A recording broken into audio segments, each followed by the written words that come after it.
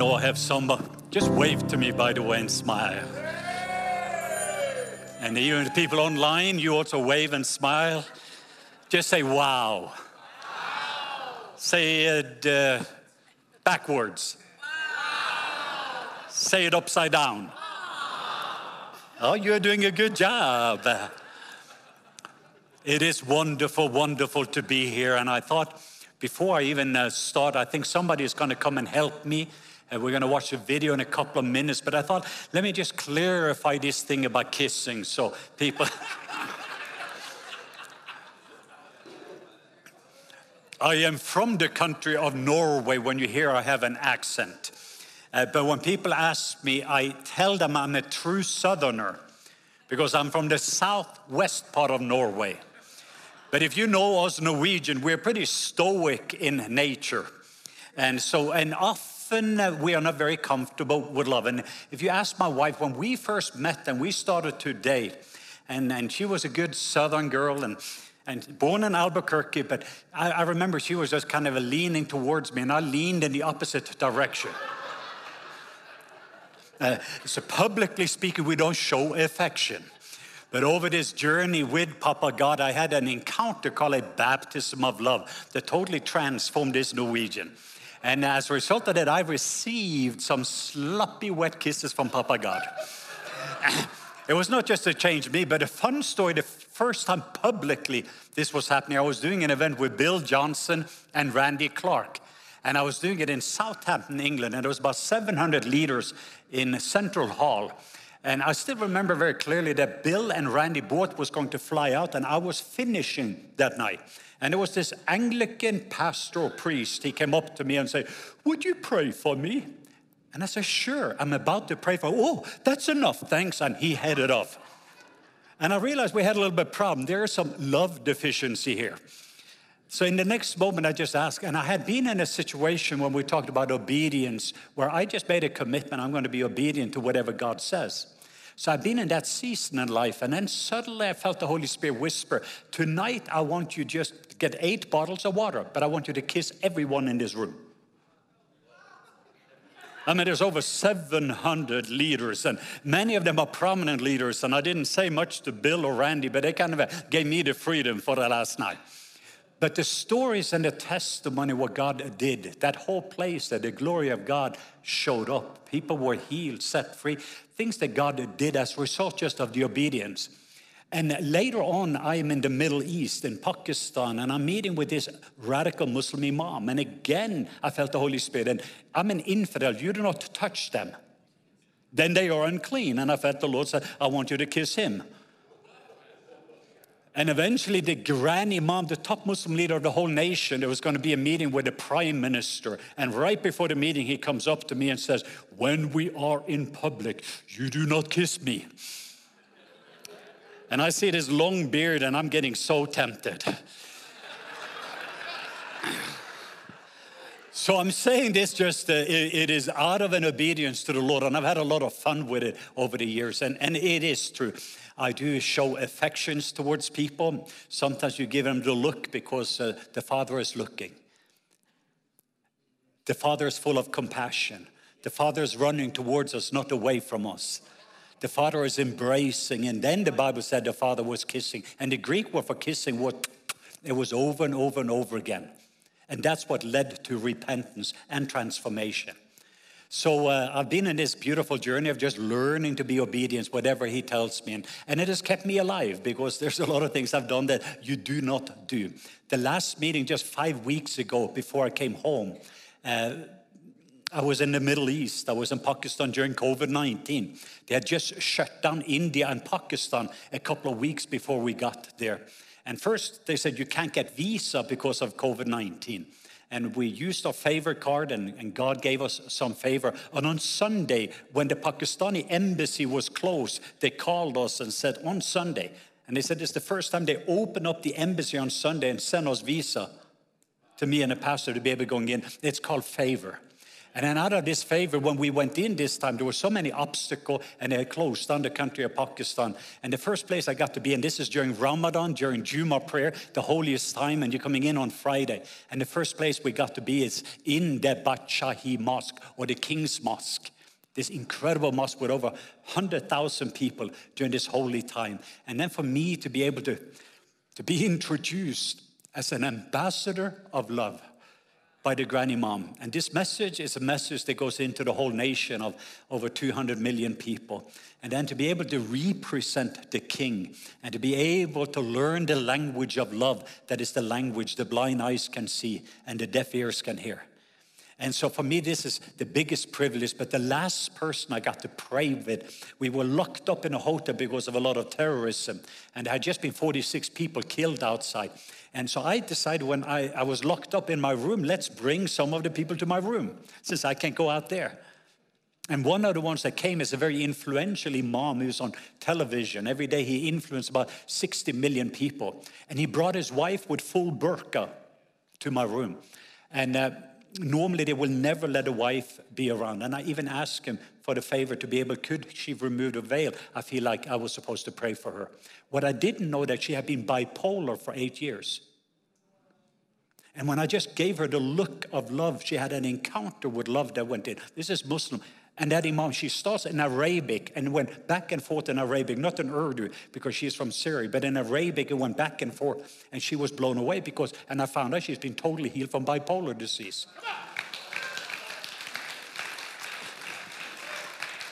And that's the last person I saw. And then actually, and it's interesting, she asked him, and he has a PhD in Islamic study. He's an imam. But she asked him, well, what actually happened? He said, is that Jesus in him? Because she felt this energy that was flowing, and she could just feel it. And she started to get this joy back. Tears came into her eyes, and she was just changed.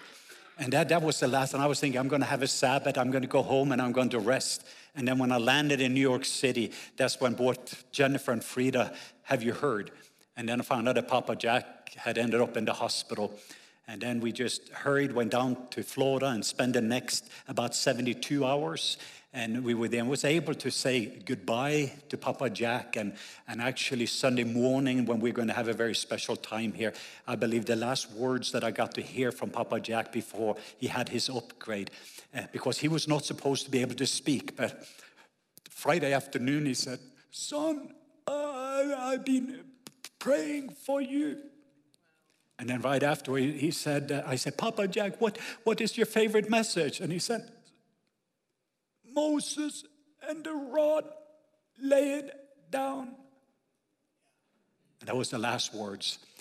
And that was Friday afternoon. And then we later on, and we're going to on Sunday unpack what that means. But I just knew something shifted in that room, and there was an atmosphere change for me. And it's kind of often there's the battle you fight after the battle you won. So I'm saying that even being here with Mama Frida, it is such an honor to be there. And we have had 21 years together, and my beautiful, beautiful wife, as I say, this beautiful journey. And knowing what God is doing here, because I knew that Papa Jack, Mama Frida, Jennifer, myself, we were all supposed to be part of this very special event. But then I realized that Papa Jack is among the large cloud of witnesses in heaven, even today.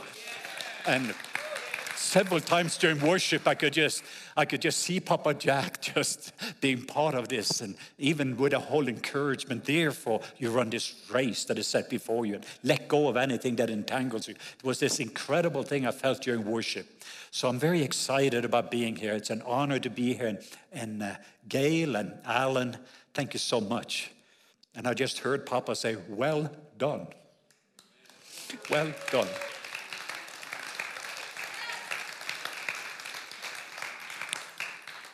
And I know that what God is doing here is a generational move. And again, through the service, I just felt this whole thing. It's happening all over the place, and I'm just warming up my voice. I'm not even starting my message, but I'm feeling that even when Papa Jack went to heaven, one of the first things I've realized, when great men die, great wealth is being transferred. And we had a Reinhard Bonnke, we had a Billy Graham, we had Louis Palau, 3 of the top evangelists in the last 100 years that has gone on to heaven. And there's other people that has been going. And when Papa Jack went, what is actually, there's a trust that is going to be trusted. So even in this house, when I was thinking about Papa Jack, when I'm looking at all those signs that here you have Alan and Gail that have carried covenant, that has been a life message. I've been leaning my hearts towards that because covenant and Papa Jack with a kingdom. It's all about the family covenant and the mission of this family kingdom. It's about the alignment covenant and then the assignment kingdom. That comes from this. So I'm realizing that what God is doing here, and I'm looking around the room, and I realize this is a 3-generational move. It is grandmas and grandpas and fathers and mothers, and then to be able to realize, we often say that what is the ceiling of one generation pay so the next generation can play. But the question, will this generation pay so the 3rd generation will play? And if you had 3 generations, you would change a city and a nation. You have Father, Son, Spirit, cities and nation. Abraham, Isaac, Jacob, you have cities and nations. And you will have family being established that will fill this earth with a glory. So I feel there's something holy taking place, and we get to be part of it. And that's why we just wanted to honor his presence. And it is incredible to know both Ruth and Paul that I've known for many, many years. Papa Jack, we talked on the phone when we got the news that what was going to take place here. We just rejoiced, realizing that this wealth, both what Papa Jack had in his account, but also what both Gail and Alan have in their account, what we have in our account, is available for the new account. Can you see there's something totally different? They're not starting from scratch. It's actually all these accounts. And then they have other accounts with Global Awakening and other accounts. And all of that is because that everyone in Albuquerque is going to know how good Papa God is. And everybody in Albuquerque is going to know how loved they are. I believe that God is raising up a culture, changing culture, that is going to make it hard for people to go to hell and easy for people to go to heaven. So I just wanted to celebrate you and many of you that has been involved in this. And I share with Alan, as I'm going to continue to walk with you guys in the next season. We talked yesterday, and it is an honor for me to be able to continue to walk in a covenant relationship and then be able to see, because I believe that the blessing here is that you have grandmas and grandpas. And they may be going away and traveling and doing some different things, but you have mothers and fathers, and this is the beautiful thing. But I also saw earlier just this whole place was full with a whole new generation of extravagant worshiper. And I felt it was going to come, and I'm not going to prophesy too much, but I felt just that it's going to be a group of core 400. It was like David's mighty men. They got their identity back. They got their value restored. They've been devalued everywhere else. Their value is going to be restored, and they're going to start to dream. And those 400 became 600 in the next, and then created just a wave. So I just realizing that from a man after God's own heart, he's raising up a family, a culture after his own heart. So I wanted to show a little video, I think that, and then I think I'm going to start my message. Is this okay? So if I can get the 3 chairs.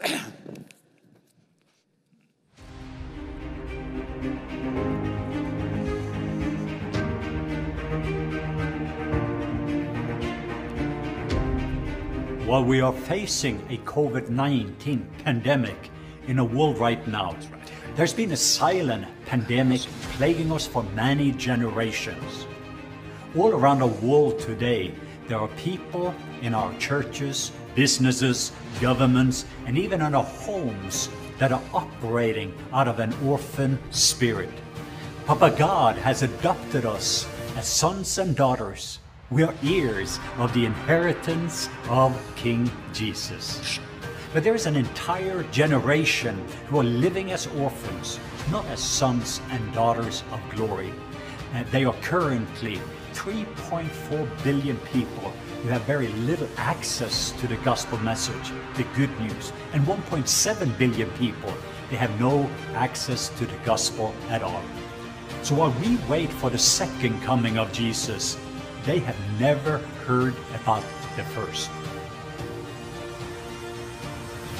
What would the world look like If the sons and daughters of glory, they held prominent this is a positions Sharia law. in As a society, professor of Sharia law. how would the lives of every human change if we truly understood the depths of our Father's love for us?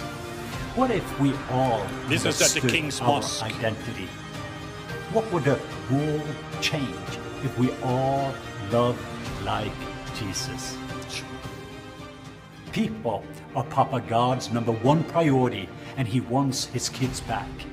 His desire is that his sons and daughters would shed the lies and the stronghold that hinder love and step into their true identity as ambassadors of love to a world searching for a God that looks like Jesus. All of creation is longing for the entire manifestations of the sons and daughters of glory. The time for reformation is here. A tsunami wave of love is coming, and the world as we know it will never be the same. The orphan spirit has plagued our world by causing sons and daughters to believe that they are insignificant and causing the family to believe they are homeless. Papa God wants 1 billion new sons and daughters to enter his kingdom, and the Agape Reformation is bringing a tsunami wave of love that will transform God's people and the world forever. Orphans will stand up and take their rightful place as heirs of the kingdom and will find their place at the table in the family of God. Family is what the kingdom looks like, and Papa God wants his family back. This Reformation, this Agape Reformation, will be a revival that we've never seen on this earth. It will transform culture, government, and education, and will radically affect every sphere of society. Because when love moves in, fear moves out. Oh, it is time to take our place as ambassadors of love and show the world a God that looks like and sounds like and feels like Jesus. It is time for the Agape Reformation. Amen.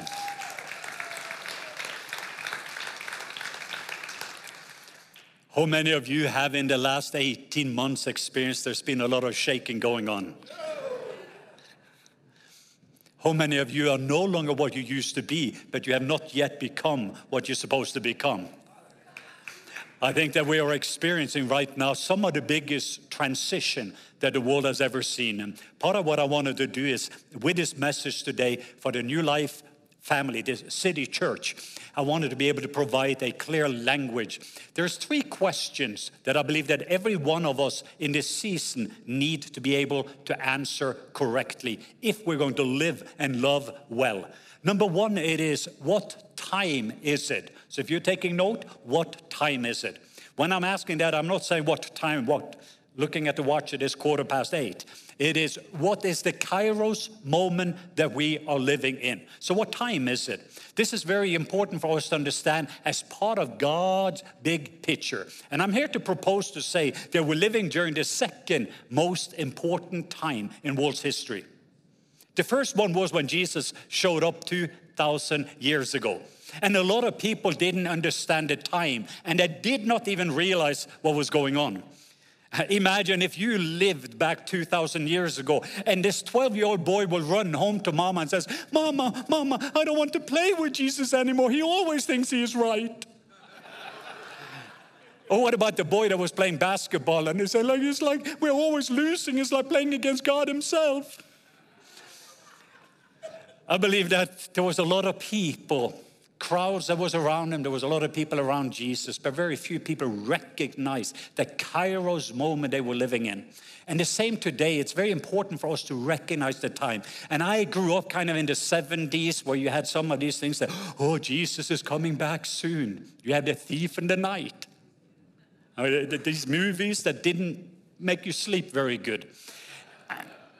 And then Antichrist is coming, and are you going to go through the 7 years of tribulation? And if somebody were to tell me that you're going to go into the darkest Muslim area, filling up stadiums, and starting to see tens of thousands of people be healed in a single meeting. and to see over 1 million names added to the Lamb's Book of Life. No, we were looking at the watch, hoping Jesus was going to come back. And we were saying, come, Jesus, come. While he's saying, go, church, go. And we missed out on a whole generation. We lost a whole generation that was trying to get out of here instead of bringing Jesus into here. Mainly because they didn't understand the time that they were living in. And they did not then invest their time or their talent or their treasure right. So we are living now during a Kairos moment. We are the only generation for the last 2,000 years that can finish the unfinished task. We are the only generation that has an opportunity to fill this earth with the knowledge of glory of God as water covered the sea. We're the only generation that have an opportunity to bring in what I call the 1 billion soul harvest. It's not going to be a 1 billion soul harvest. It's going to be a billion sons and daughter harvest. Because God doesn't want a billion orphans. He wants a billion sons and daughters. And many of us, we've been asking God for the fire, and he's looking for us to build healthy fireplaces.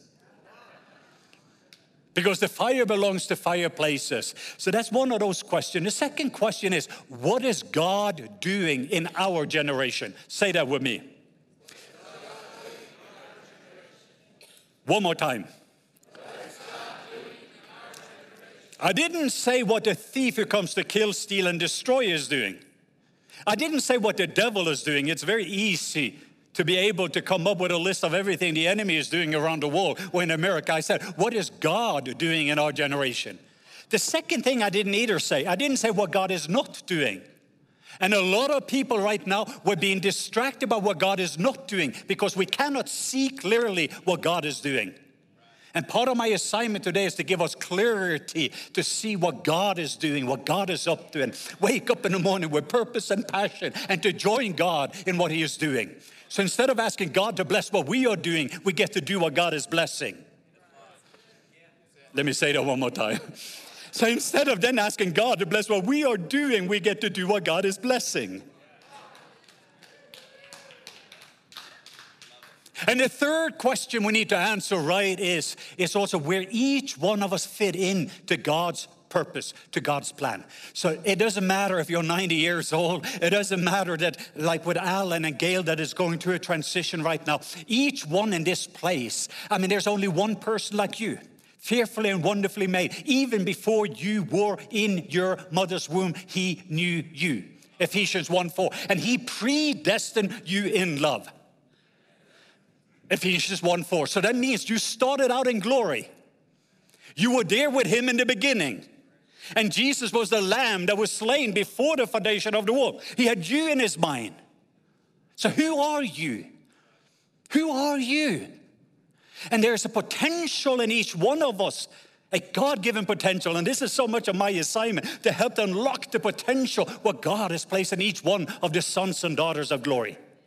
For you to be fully you. But who are you? Second question is, where are you? The first question is identity. Say identity.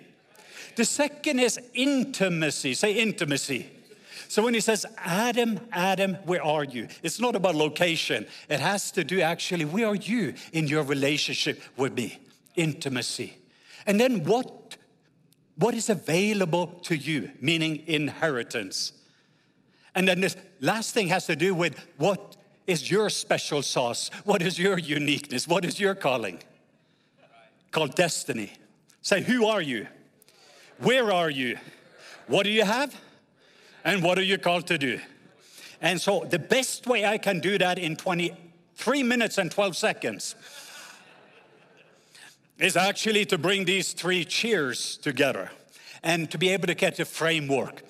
And these three cheers, Papa Jack also loved it because it creates language. And it's going to be important for us because my belief is that it is God's will for you to be a chair number one believer. And you're going to learn about that. And if you're married, that you're going to have a chair number one marriage.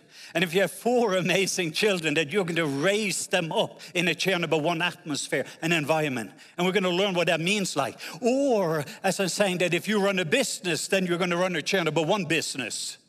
And we could just go on. So, are you ready? This is chair number one. Which chair is this? One more time. Chair number one. This is chair number 2. Which chair is this? And this is chair number 3. Which chair is this? In Ephesians 2:6 says that we are seated with Christ in the heavenlies. That's the seating place, where your resting place. Chair number 1, and by the way, everyone in this room, you're operating from one of these 3 chairs. The majority of us 93% of the believers pretty much live in chair number 2. Like one of my friends, he built a mega church in chair number 2. He didn't even know that chair number 1 existed.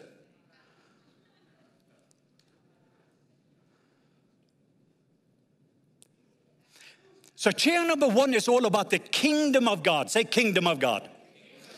Papa Jack's, one of his top favorite verses was, seek first his kingdom. Say his kingdom. And his righteousness. And all these things shall be added unto you. And I remember Papa Jack constantly was talking about making sure that you're seeking first. What are you seeking first? So on your priority list, it is the kingdom, and it is his righteousness, not my righteousness. And then when we're just prioritizing there, the other things will be added. Unless you're born again, you cannot see the kingdom of God. Repent, for the kingdom is at hand. And I could be here now and just take you from eternity past to eternity future, and you will find 2 words, covenant and kingdom. And that's going to be chair number 1. The family and the mission of this family, chair number 1. Okay? Say kingdom of God. Chair number 2 is about the kingdom of self. Say kingdom of self. And I'm saddened in this season of so many of the churches connected even to me. They were divided over mask. I know people that, one of our churches, there was about 150 people left because we wanted freedom. Somebody else then left when they had freedom. And it was just going back. It was all these divorces because self is in the center of the people here. Including, I remember I was in Australia in a place called Byron Bay. This lady, she had watched me. She had been watching me on Sid Roth, and she came 2.5 hours to come to the meeting. And she said, oh, I've been so excited to hear you, but I'm very upset. Because this worship team, they worship for 2 hours and 15 minutes. And I'm like, yeah, that's good. And she said, but there was no time for you to speak. And I said, good. But she said, and I didn't like the music. And I said, that's no problem. It was not for you, it was for him.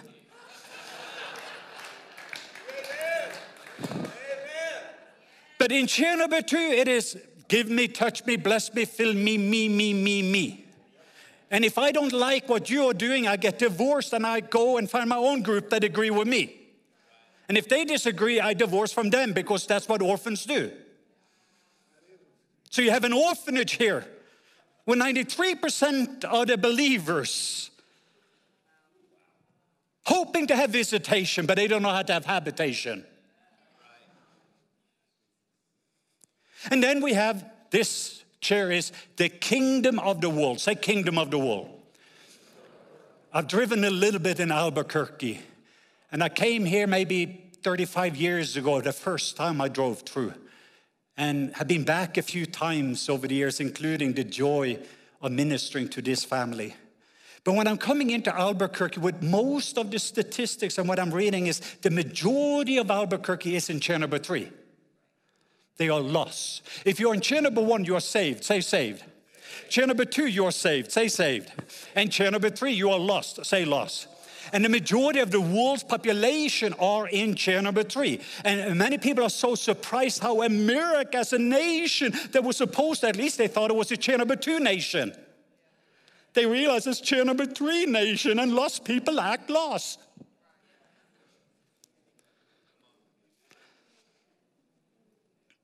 And people are saying, oh, Brother Leif, we need to pray. It's getting dark here. And I'm like, wow, is it dark? That's wonderful because I'm in the light business. And every time there is darkness, my stock goes up.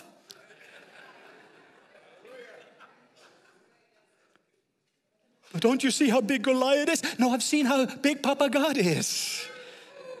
It's a whole different perspective. But I'm not here to sit there, but I'm going to help because I feel what God is doing here today and what he's going to do in my life and our life, because I've been in chair number 2 a lot lately. I don't live there. I know about chair number one. And we're going to learn the difference. And there's such a transformation when you're living your life like you have a home. And you can have one of the biggest houses up by the mountain and still not have a home.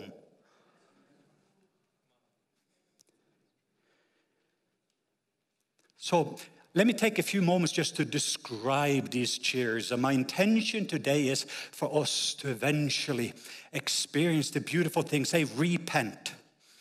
Well, we are then getting back into the penthouse where we belong by repenting.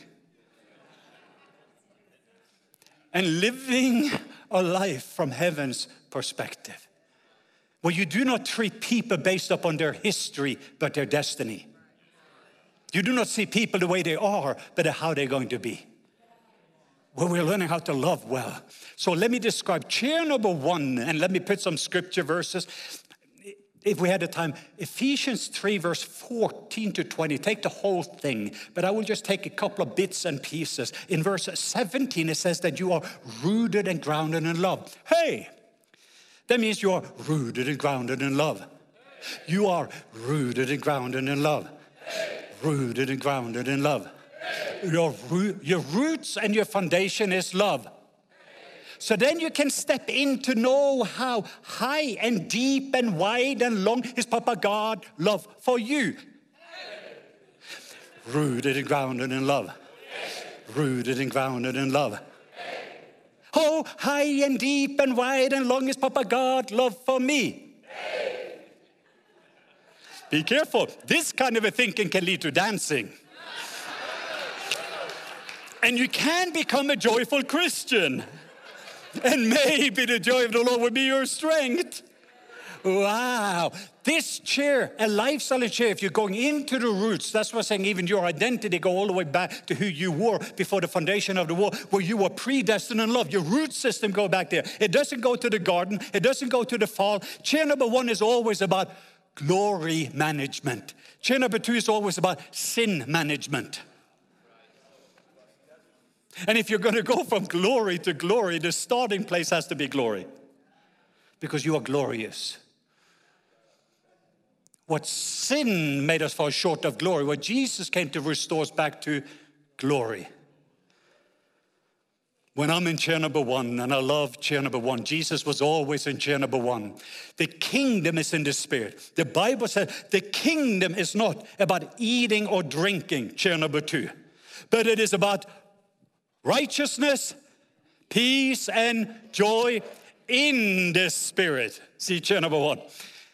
Chair number one is in the spirit. Because the kingdom is in the spirit, and righteousness, peace, and joy flows from that place. Chair number one, the supernatural is what's natural. If I bump into you in chair number one, love, joy, peace is going to come out. But he did or she did, or he didn't wear a mask, or he didn't like this or me, or he. Orphans compete with one another. Sons and daughters complete one another.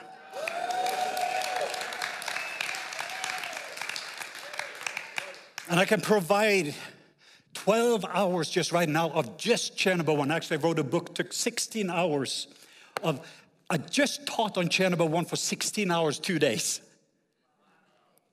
On every aspect, and it's just a simple thing. Because this is what Jesus came for. And from chair one, we're going to actually change Albuquerque. We're going to change the world. So what you saw on the video, we become a change agent when we have become change. Free people sets people free. And we heard Gail mention, where the Spirit of the Lord is, there is. And whom the Son set free is. They are free indeed. And free people sets people. Heal people. Hurt people. Chair number two is, if you touch the lepers, you become unclean. If you're on chair number one, if you touch the lepers, they become clean.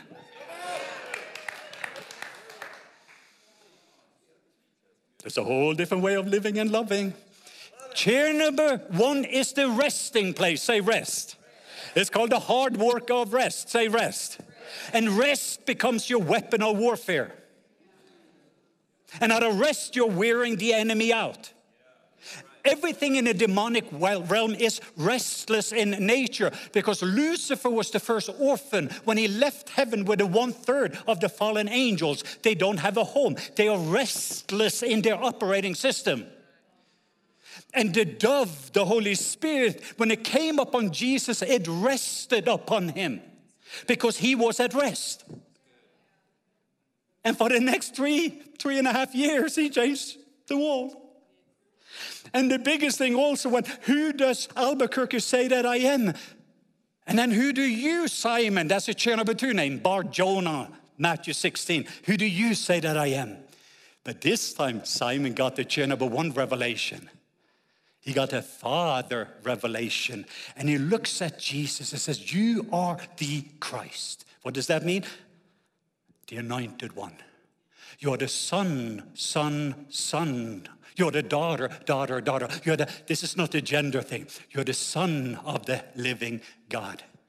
And Jesus says, Simon Bar-Jonah, this revelation you could have only got from my Father. But now when you know who I am, you can know who you are. And listen, because who Jesus is to you is who Jesus will be through you.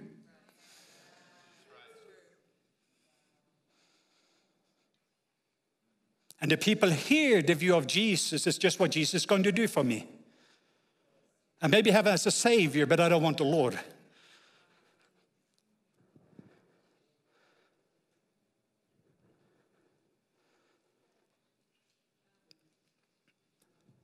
And I'm trying to slow it down because there's so much, but I wanted to. There's just a couple of highlights I feel is going to be important for us. But this love, joy, peace, patience, kindness, these fruits is coming out of you abiding in him. And the resting is in your identity. So the 4 legs on the chair number 1 is identity. 2nd is intimacy. Then inheritance. Then destiny. So in this chair number 1 position, this is where Papa Jack came in and changed my life, because I was one that had seen 500,000 people saved, 300,000 people healed, but with an orphan spirit. I visited chair number 1 in the meetings, but then I lived like an orphan the rest of the time. Why did he get healed and not me? Because in the orphan world here, you have to do. Say, I do. Say, I do. Then I have. Say, then I have. Then I become. Welcome to the orphan world. And then we have 5 politically speaking, because in the orphan world we have 2 orphan systems. And the orphan's going to fight which one is the best of the orphan systems. And we divide. And I just shared this with Patricia King. I was just there because we had question and answering time, because when we are not coming, listen, you only have authority over what you love. Could I say that one more time? We only have authority over what we love. And I hope that everyone in it, if you live in Albuquerque, fall in love with your city. When I'm going to land in Atlanta, I'm going to get tears in my eyes. That's my city. And that city is supposed to be a better city when the light shows up. And here I will sit and talk about how bad that city is. And I'm coming into an agreement with a thief who comes to kill, steal, and destroy, instead of Jesus who came to give them life and life more abundant. Because God is love. 1 John 4:16. And when you abide in love, you abide in God. And he says, as I am, so are you in this world. And I'm putting this into perspective. When Peter got this revelation, Jesus said, you're going to be Peter. You're going to be rock. Because upon this rock, chair number 1, upon this identity, I will build my church. What identity, what rock was it? St. Peter's Square? What identity? Upon this revelation, I'm going to build a church that the gates of hell will not prevail against. Upon the identity of anointed sons and anointed daughters, he's building a church that is unstoppable. And he gives us the keys of the kingdom so we can be involved in the loosing and binding business.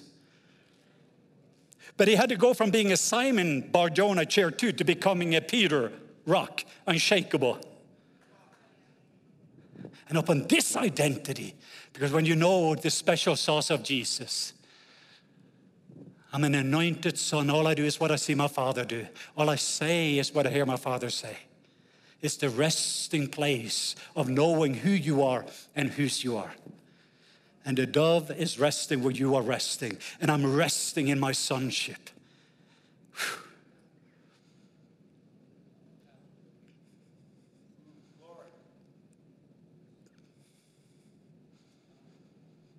And what the enemy is using, what the enemy is using as a weapon. How many here is tired? Honestly, I am tired. So I'm one of them. Anybody else is tired in this room?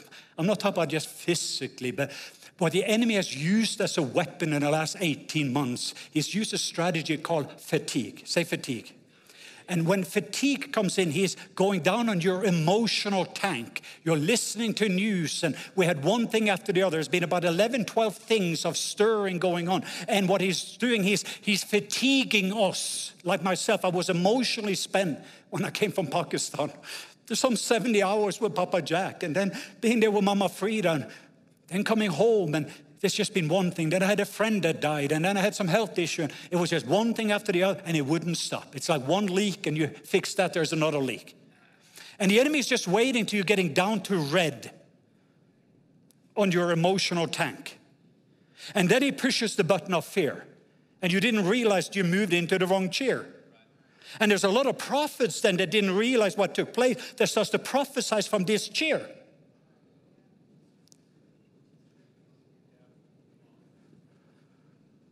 Or intercessors that pray, but this chair is rooted in fear. So you know if this chair number 2, if there's 3 friends, fear, shame, and guilt. So when Alan said Jesus is the same yesterday, today, and forever, first of all, it is guilt from the past, shame for today, and fear for tomorrow. And I believe that what God is going to do even this evening, He's going to set us free from. And those are the 3 areas. I was stuck there a couple of weeks after Papa Jack was gone. And here I had just been in the Middle East watching my own video. And I'm coming in. I'm going into a dark place and I can't get out of it. Say fatigue. Say fear. Then failure. Then forsaken. And the enemy come in and say, hey, you didn't have the power even to help your own father. And here you are supposed to be. And the enemy started guilt. Shame. And I know when shame is speaking, because shame will always tell you who you're not. Papa God would always tell you who you are. And then fear comes in.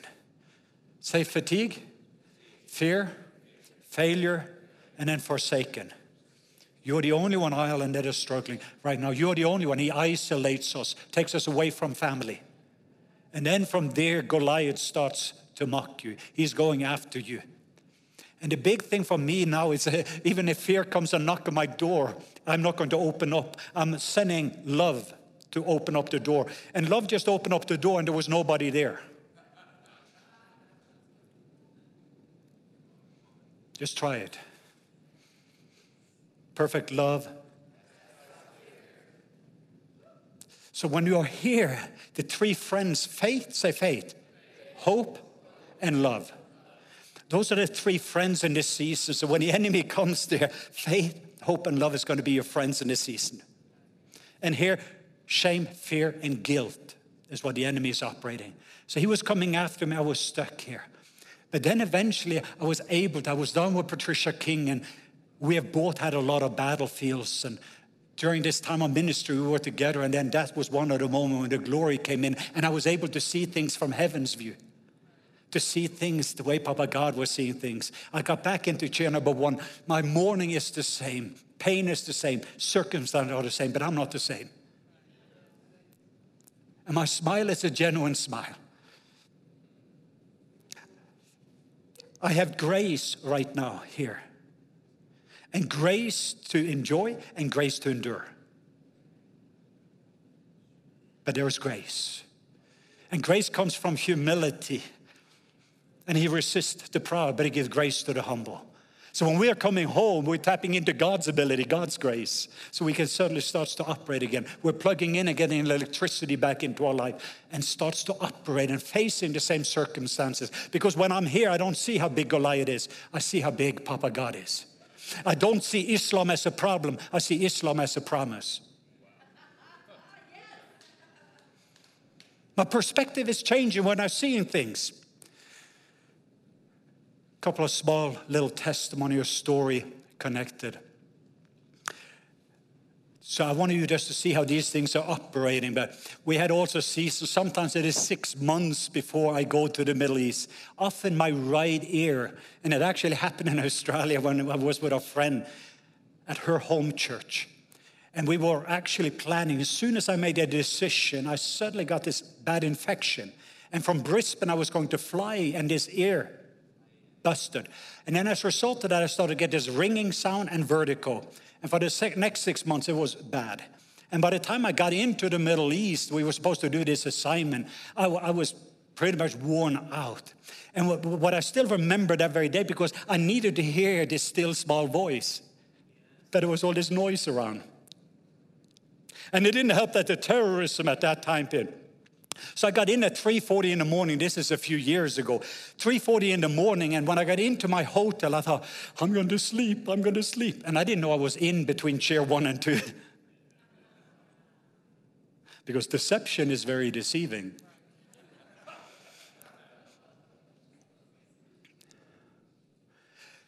So I finally fall asleep. It's been 30 minutes or something.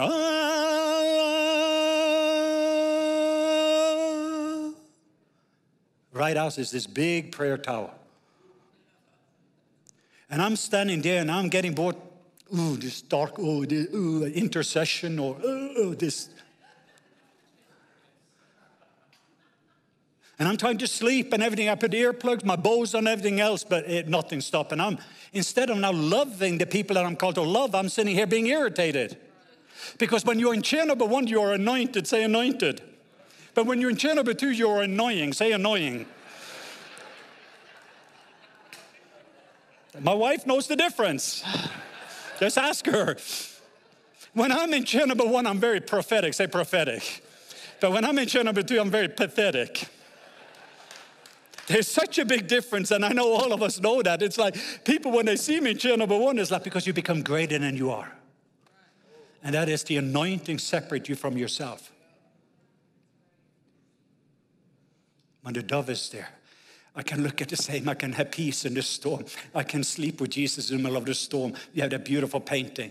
But I'm stuck in this place. So finally, I decided I'm going to look on television to see what's going on. And it's like one imam after the other from Saudi. And there was kind of a channel after channel in the morning. And one person kind of got to me. And I turned off. I was like, I can't handle this anymore. And then I felt the Holy Spirit, even while I'm in chair number 2, God speak. When you're in chair number 1, you are hearing the Father's voice. But when you're in chair number 2, when God speaks, it has to filter its way through your soul to touch your spirit. Here is spirit, soul, body, life, and river flows. But what is happening here is my soul is on the top. And when God speaks, it has to filter through my mind, will, emotion to touch my spirit. But the Spirit just whispered to me and says, Leif, I want you to meet that guy. And I get this impression, and I'm like, I rebuke that voice kind of. The devil must be speaking here right now. I mean, there's a lot of warfare going on. And suddenly, again, there was 5 times. And finally, I decided, I cannot sleep because I had this impression I'm supposed to meet this guy. And so I contact my coordinator, Dr. Marcus Fieda, and I said, Marcus, I want you to go to this guy's headquarters. And I told him which channel. He's famous all over. And my coordinator said, oh, you do not know. This guy is as big as Oprah is in America. And I'm like, oh. But okay, I'm going to be obedient, Paul. I'm going to be obedient. So I told Marcus. Marcus came back. He said, I told you. I talked to the secretary of his assistant. And there was no way the secretary, he's not interested in me with his infidel. And I'm like, yeah. I was obedient. Chair number 2. Now I can sleep. And then I can hear the Holy, I can sleep. I'm like, And I can hear the Holy Spirit whisper, Leif, I didn't ask you to try to see him. I said, I want you to see him. And at that moment, I said, I don't know how to do this. He said, of course not. And I repented. I went back home. So I could hear my Father's voice. What I do is what I hear my Father. So I was just first praying in the Spirit. Turn on the TV. I turn on the TV and I pray in the Spirit here because I didn't want my mind. And I just operating. And I started to worship. And then I get this idea. It's like a word of knowledge, an idea. And the idea is, get a big glass sculpture and give this guy the International Peace Award of the Year. And when I got that thought, I thought, that is crazy. That's so crazy. There must be a Chernobyl 1 idea. I could never come up with it. That must be God. So I told my coordinator, he said, are you crazy? It was $241. The next day he came with a big knife and it says, to the name of this top Muslim leader, and on it says, from Dr. Leif Hetland, the ambassador of love. And I put the Norwegian flag on that glass sculpture because then he can maybe think it is the Nobel Peace Prize. My coordinator, Marcus, he came to the same person and the person was like, I told you he's not. And he said, excuse me, but he has won. I don't want to mention his name because this is out there. And he actually just texted me right before the service. But he said, he said, if your boss find out he won the International Peace Award, what is going to happen to you? So he went to his assistant. And again, the assistant felt this fear thing come in and said, yeah, what would happen if he has won an International Peace Award? I hold that back. And he's supposed to be honored. Let me go and talk to him. So he went to talk to him and he got the, nobody has ever given me a peace award before. And actually Bob Phillips was with me. Dr. Bob Phillips was with me on that trip before he died. So I brought Bob Phillips and a few of my friends. We went there. We ended up with an invitation to this headquarters. A few days later, we come there. There's about 200 women with full veil. And this side, all these imams on that place. And we made a banner. And I gave him my book, Seeing Through Heaven's Eyes. And we got there. And by the time I got up, because from Chernobyl 1, when you look at someone, you don't see the terrorist Saul. You see the Apostle Paul. So when you're looking at that radical person, what you are starting to see, you see love is patient. Love is kind. It does not end. You're seeing the people the way Papa God sees people, who doesn't treat them based upon their history, but their destiny. And so there was something the Father was seeing. He was just helping me to see this man the way the Father was seeing him. And then start to treat him and award him based upon how the Father sees him. And then something started to take place when he received it. And I got to speak there and share about, and this is another way for covertly prophesying. That means you go underneath the radar, you change the atmosphere. And I never forgot it. When we went to the vehicle there and was going to leave, he held my hand and showed me one campus where one of his wives and family lives, and here's the other one. We went to the mosque.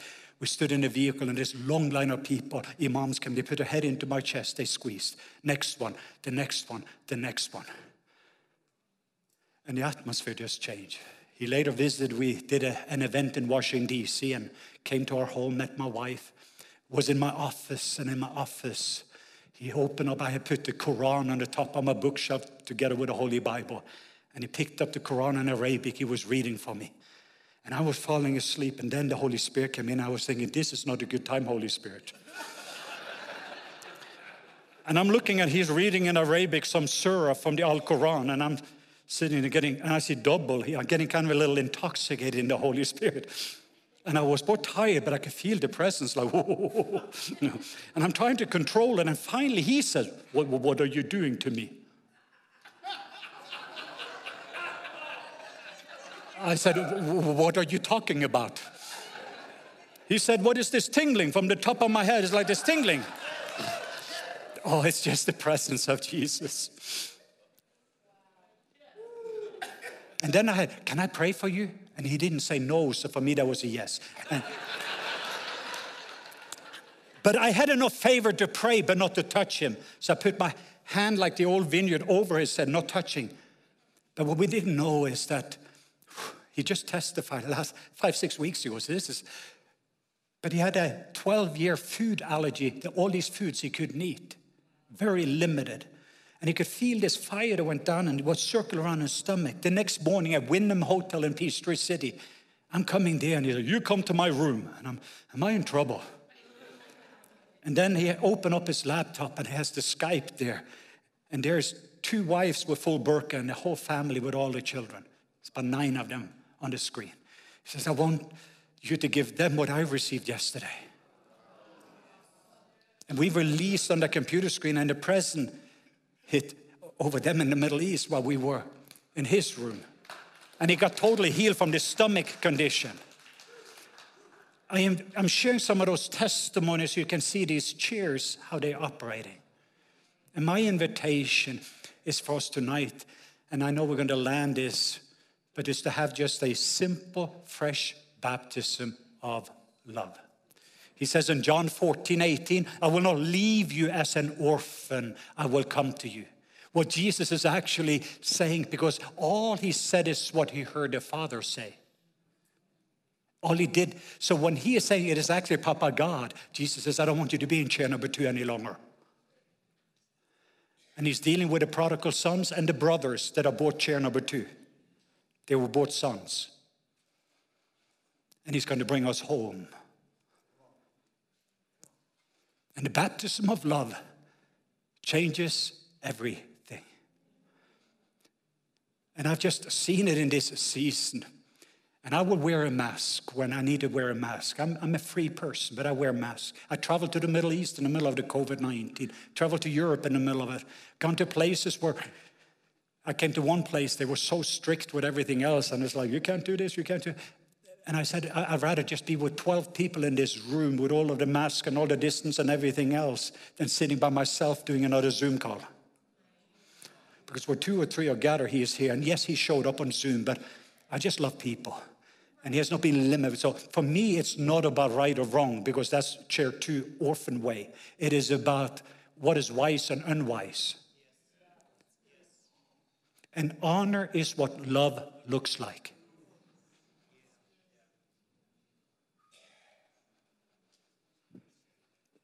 And the question in this season is, how do I honor people that dishonor me? Because a couple of times during this last year, the Holy Spirit had to convict me. He says, Leif, why are you prejudiced against people that are prejudiced? And why are you judging people that are judging?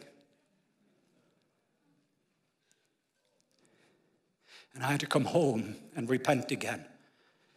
And then decide with that Judas in my life to wash his feet.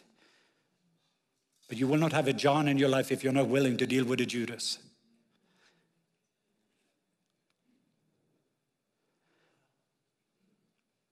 And tomorrow we're going to go much deeper into the love. But I felt tonight is to get the framework, because what I believe with all of my heart, that you're going to see it doesn't take, if it is one little Norwegian, the region, and I wish that I could show you the little video from that. There was a region 6 years ago that was just totally caught up in Taliban and Al-Qaeda, totally chair 3 darkness. But in the middle of all of that, they said, if you come to this area, you're going to get killed. And I said, my love for them is much greater than the hate is towards me. And I was there now. Pastor Mike from the Rock Church was with me. We came in, they put a horse, carried me on a horse into the area. Last year, the imam got healed and all kinds of things is taking place. But now the whole atmosphere, a room full of the madrasas with those children, was trained to be suicide bombers. Now the presence of Jesus, we're praying for healing and Jesus is showing up. So I refuse to say that Albuquerque is hard. I've just been to a hard place. I've been to a place for 2,000 years. There's never been an intercessor. There's not been one missionary. There's not been one believer in 2,000 years. That's darkness. But for people of us who are living in chair number 1, we're genuinely loving people the way that he loves us. So a couple of practical things that I wanted to challenge. First, it is for us to receive a fresh baptism of love. Where do you get that from? Jesus was baptized in water. Heaven opened up. The dove came down. He was baptized in the Holy Spirit. But then he was affirmed by his Father. He was baptized in love. It's when you have the voice from heaven that gives you an A+ on your report card before you take the exam. This is my beloved. This is my beloved son. This is my beloved daughter, whom I love and whom I am well pleased. And you no longer have to live from pressure, chair number 2, when you can live from the Father's pleasure, chair number 1. And I believe that is something that God wants to do with us when we wake up in the morning, seeing ourselves the way he sees us. Because until I see that, I cannot see the world differently. And one more challenge. What would it look like if you loved you the way that the Father loves you? Could I say that one more time? What would it look like if you loved you the way that Papa God loves